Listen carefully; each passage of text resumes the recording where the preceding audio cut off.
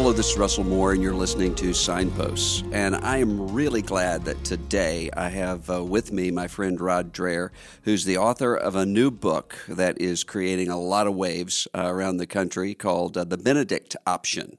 And we're going to talk about this book. And basically the argument of the book is that with American culture changing and moving in the direction that American culture and really in many ways global culture is moving, the church is going to need to shore up its foundations. And so we're going to have to make I'm not sure if Rod would hold to this characterization, but a kind of strategic retreat in order to build up our own communities in order to then engage the rest of the world. So Rod Dreher, welcome to Signposts today. It's great to be here.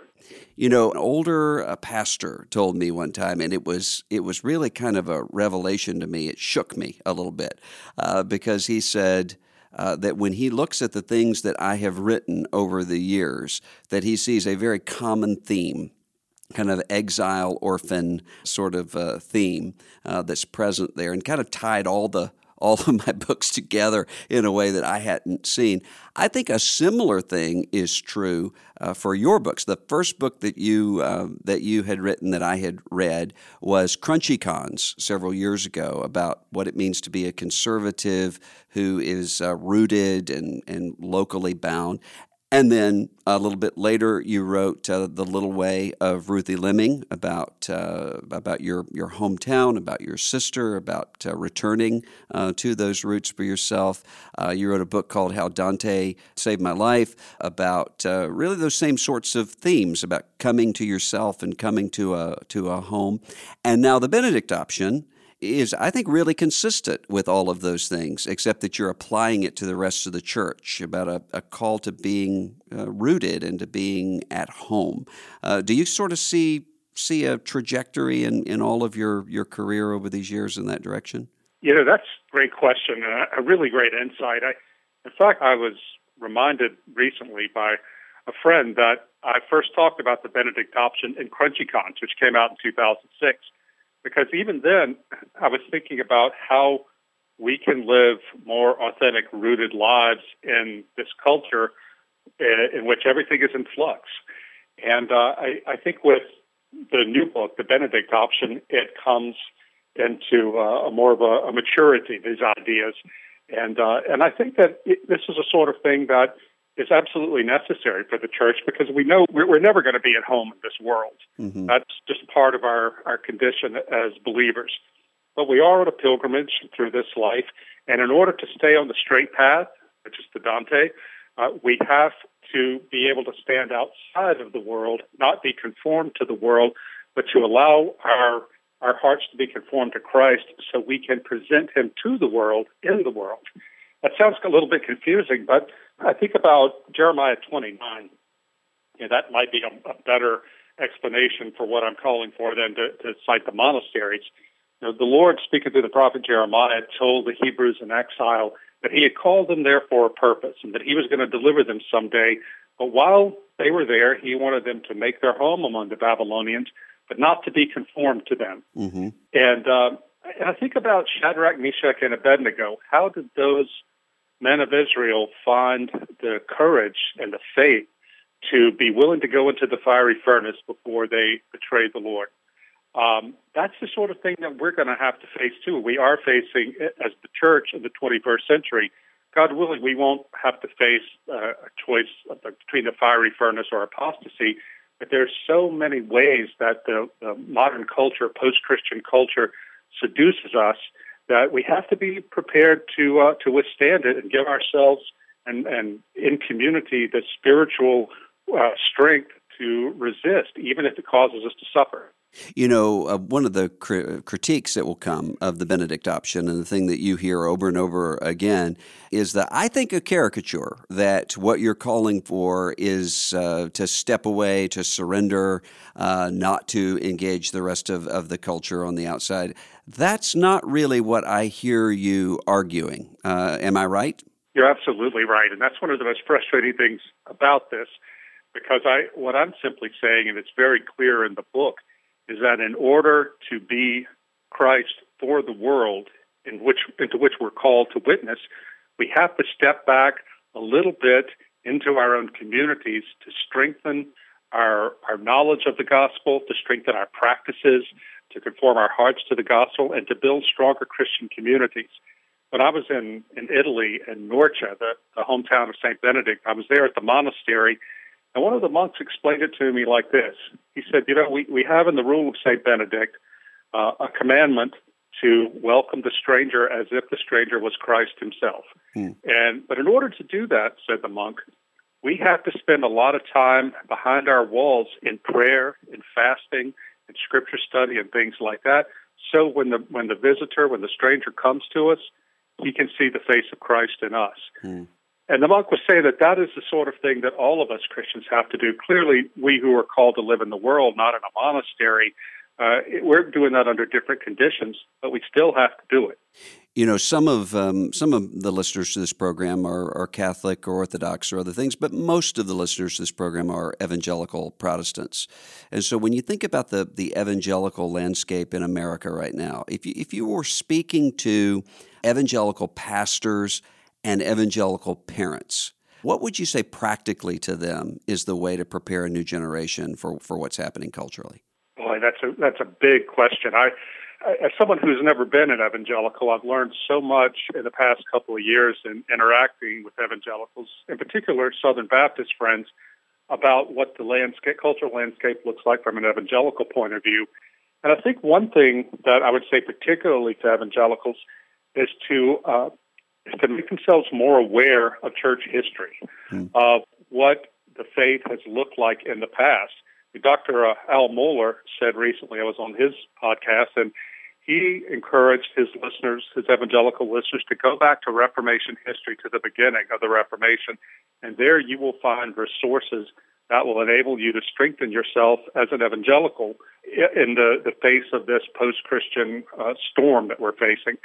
And I would suggest that. Go back into church history, and don't be so afraid of things like liturgies and practices, things that might seem on the outside like works righteousness.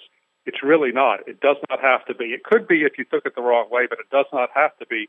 All this does is trains us and trains our hearts in ways that where living out the gospel becomes second nature to us.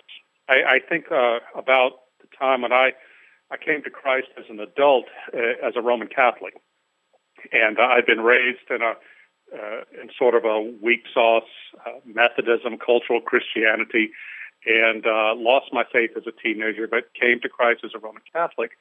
And I remember when I was coming into the Catholic Church, one of my colleagues, I was at the newspaper in Baton Rouge back then, and she said, "Oh, you're going to be a Catholic." Well, I'm a Catholic, and why don't you come with me to work in Mother Teresa's Missionaries of Charity soup kitchen and make soup for the poor this weekend? I said, "Oh, that sounds like a very Catholic thing to do." So I did it.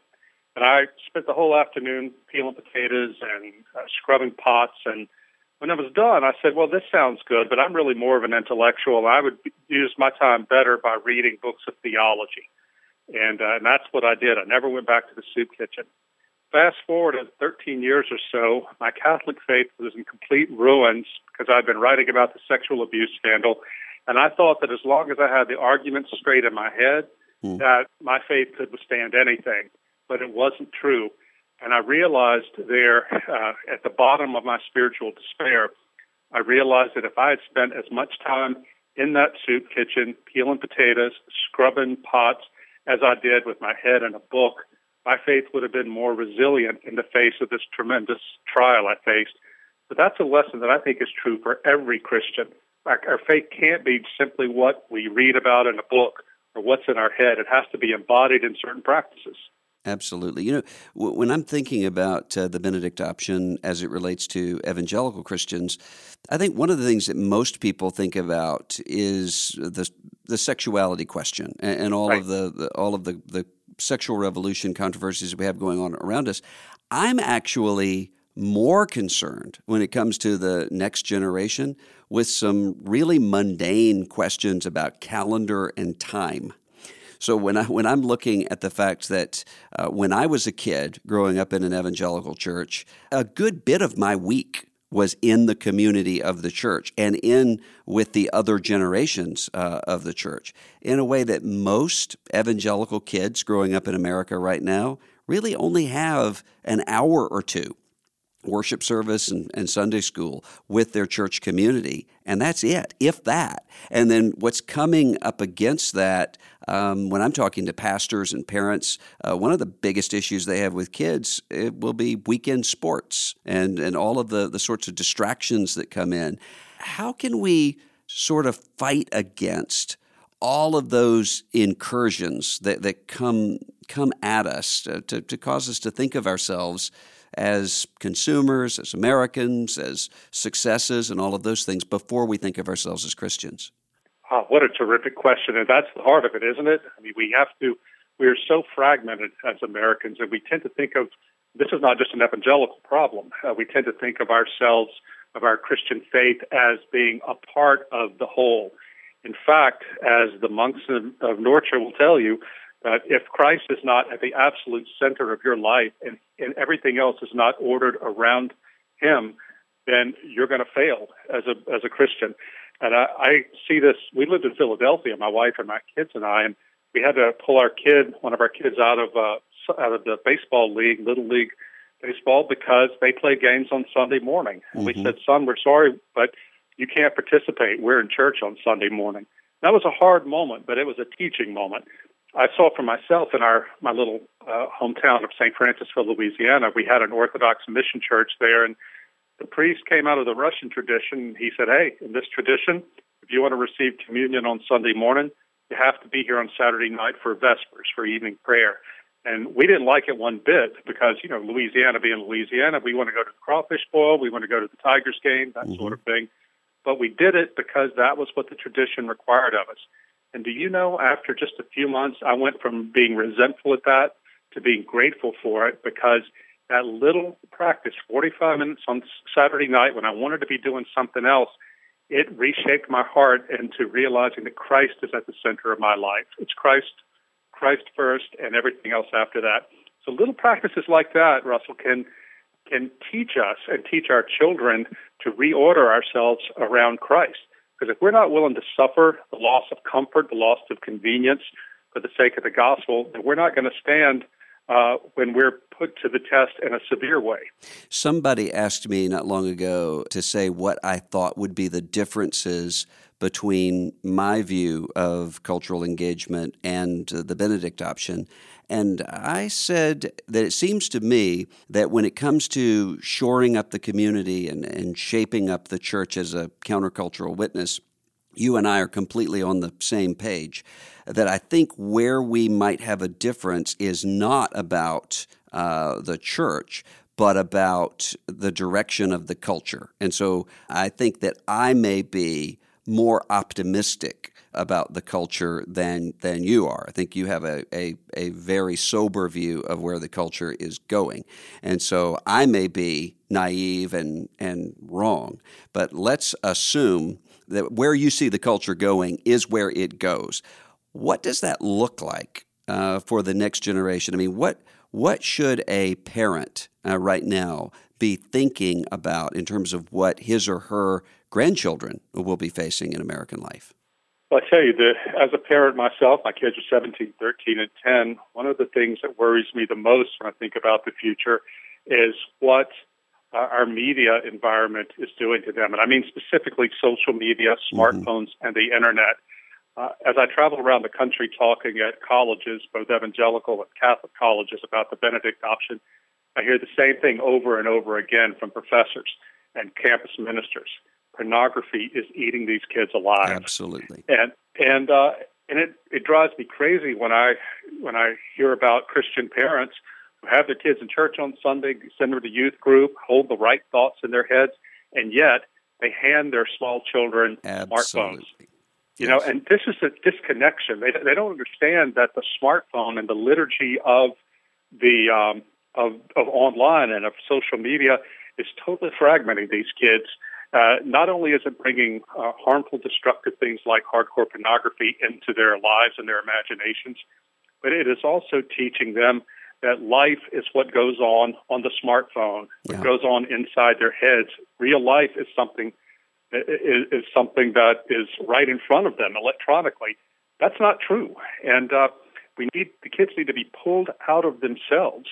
But I'll tell you, even I have a young friend, son of some friends of mine, who is 13 years old, has no friends in his Christian school because he's the only one there whose parents don't let him have a smartphone and be on the internet, and he's got nothing else to talk to these kids about. And these are kids in a conservative Christian school. So that disconnect between Christian parents who are completely willing to accept and allow their kids to be formed by the culture of smartphones, social media, and online, that is going to fragment them so much, and it trains them to think of the faith as not something that shapes them, that they must conform themselves to, but rather the faith is something that they can shape in their own image. Do you think, Rod, Benedict Option's coming out right now? It has all sorts of conversation going on about it all over the country. Do you suppose that 20 years from now, that we're going to be looking back and saying the Benedict Option is the direction that we went in terms of the church? Or are we going to look back and see it as a voice crying in the wilderness that was ignored? Do you really think, do you think that the church in America is resilient enough to be able to weather this?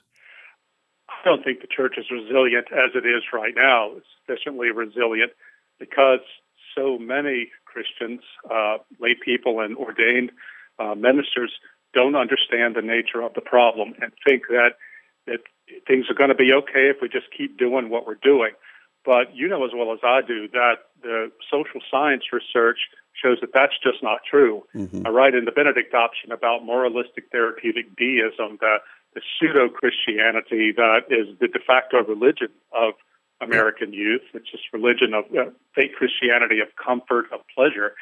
And I think that I was raised like that. Look, I'm 50 years old, and one of the things I've liked so much about your ministry is that you and I are both men, Christians from the Deep South, who have been tremendously formed by the failure of the white church to stand up to segregation and racism. Mm-hmm. I think about coming up in the 70s in my little church.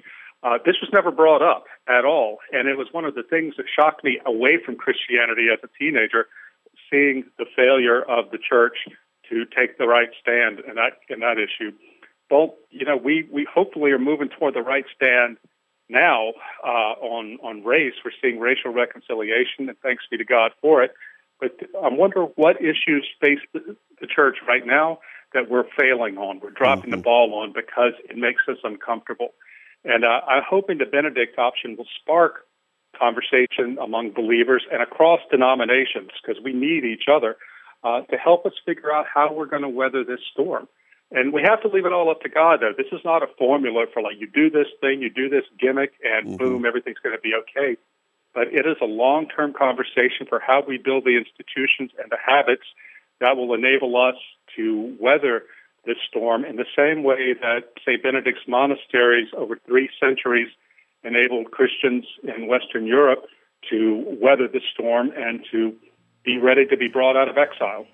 Well, listeners, the book is called The Benedict Option. Read it and let me know what you think.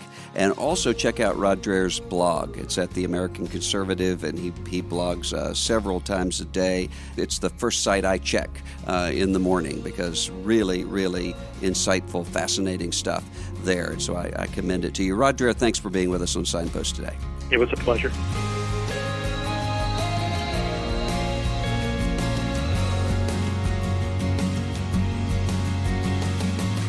This is Russell Moore, and you're listening to Signposts.